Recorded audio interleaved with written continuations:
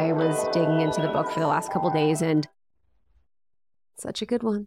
It's such a good one. And it's a topic that so many of our community members have been thinking about and talking about. And it's something that I think you make really accessible for people to explore, because oftentimes when people think about their family history or their experience growing up, there's a lot of fear or anxiety around that, or exploring it seems a little overwhelming. So I'd love to talk a little bit about that just at the beginning, because when we're thinking about doing family origins work, what are sort of the connotations that people have around that work? What is some like general feedback that you usually receive around it that our community probably can relate to?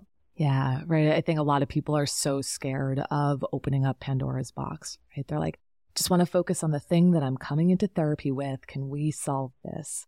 And, I obviously always go back to understanding a person's family system and how they grew up and what they saw and what they experienced. And every once in a while, I don't see new clients now, but people come in and they're like, nah, I don't want to go. No, I don't need to talk about it. I had a great childhood. I just want to focus on what's presenting in my life right now.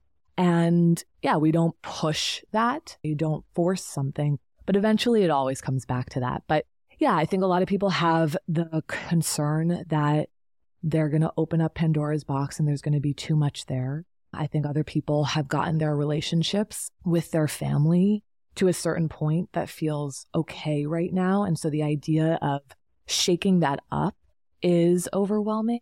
Maybe we have a deceased parent, and the idea of coming into contact with something, naming something for the first time is overwhelming. What happens if I feel a different way about this person and they're no longer here?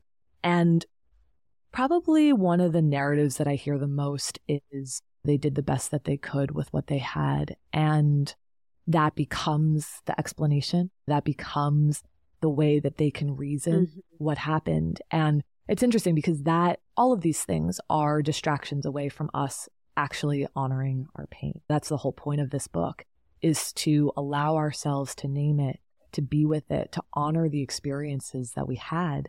And we do such a good job of avoiding that. And I know it can feel overwhelming and scary. And I get why people want to avoid going there. And also that just keeps us in the holding pattern. That's what I've seen. I've been saying this now for years, 20,000 hours of therapy, direct therapy. And I guess it's more than that now, but I've worked with individuals and couples and families for so long. And no matter how many times they try to get around it, right, we come back to this. Like, our pain wants to be felt. The things that are unresolved in our lives want to be resolved.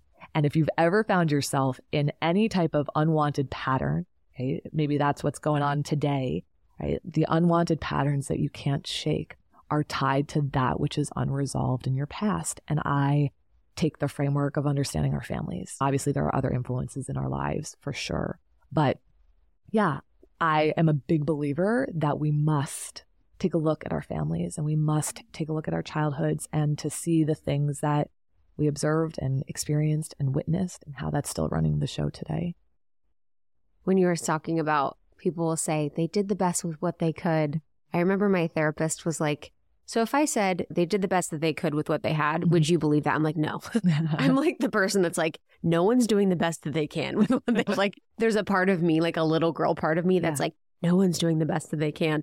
But in this, I loved in the book how you talked about it's really the firsts, like it's the firsts of things. And I think that was really profound in thinking that and kind of contextualizing how these things are so impactful for us. So can you talk a little bit about that?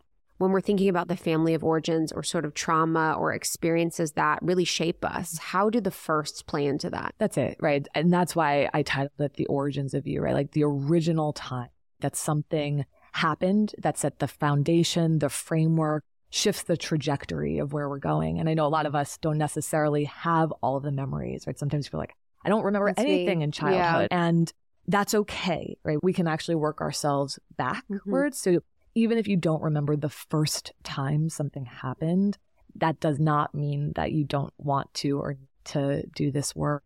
But when we get activated present day, what's happening is we are coming into contact with something that's familiar. It's really uncommon as adults to have a fully new experience. And what I mean by that is, sure, the context might be different, right? Like it might be the first time that you're cheated on, but it might not be the first time you have felt betrayed. And so I think there's this need to understand, there's a surge of stuff that's coming up in this moment. And it's not just what's happening right now. This is everything that has happened in the past that feels familiar to this moment.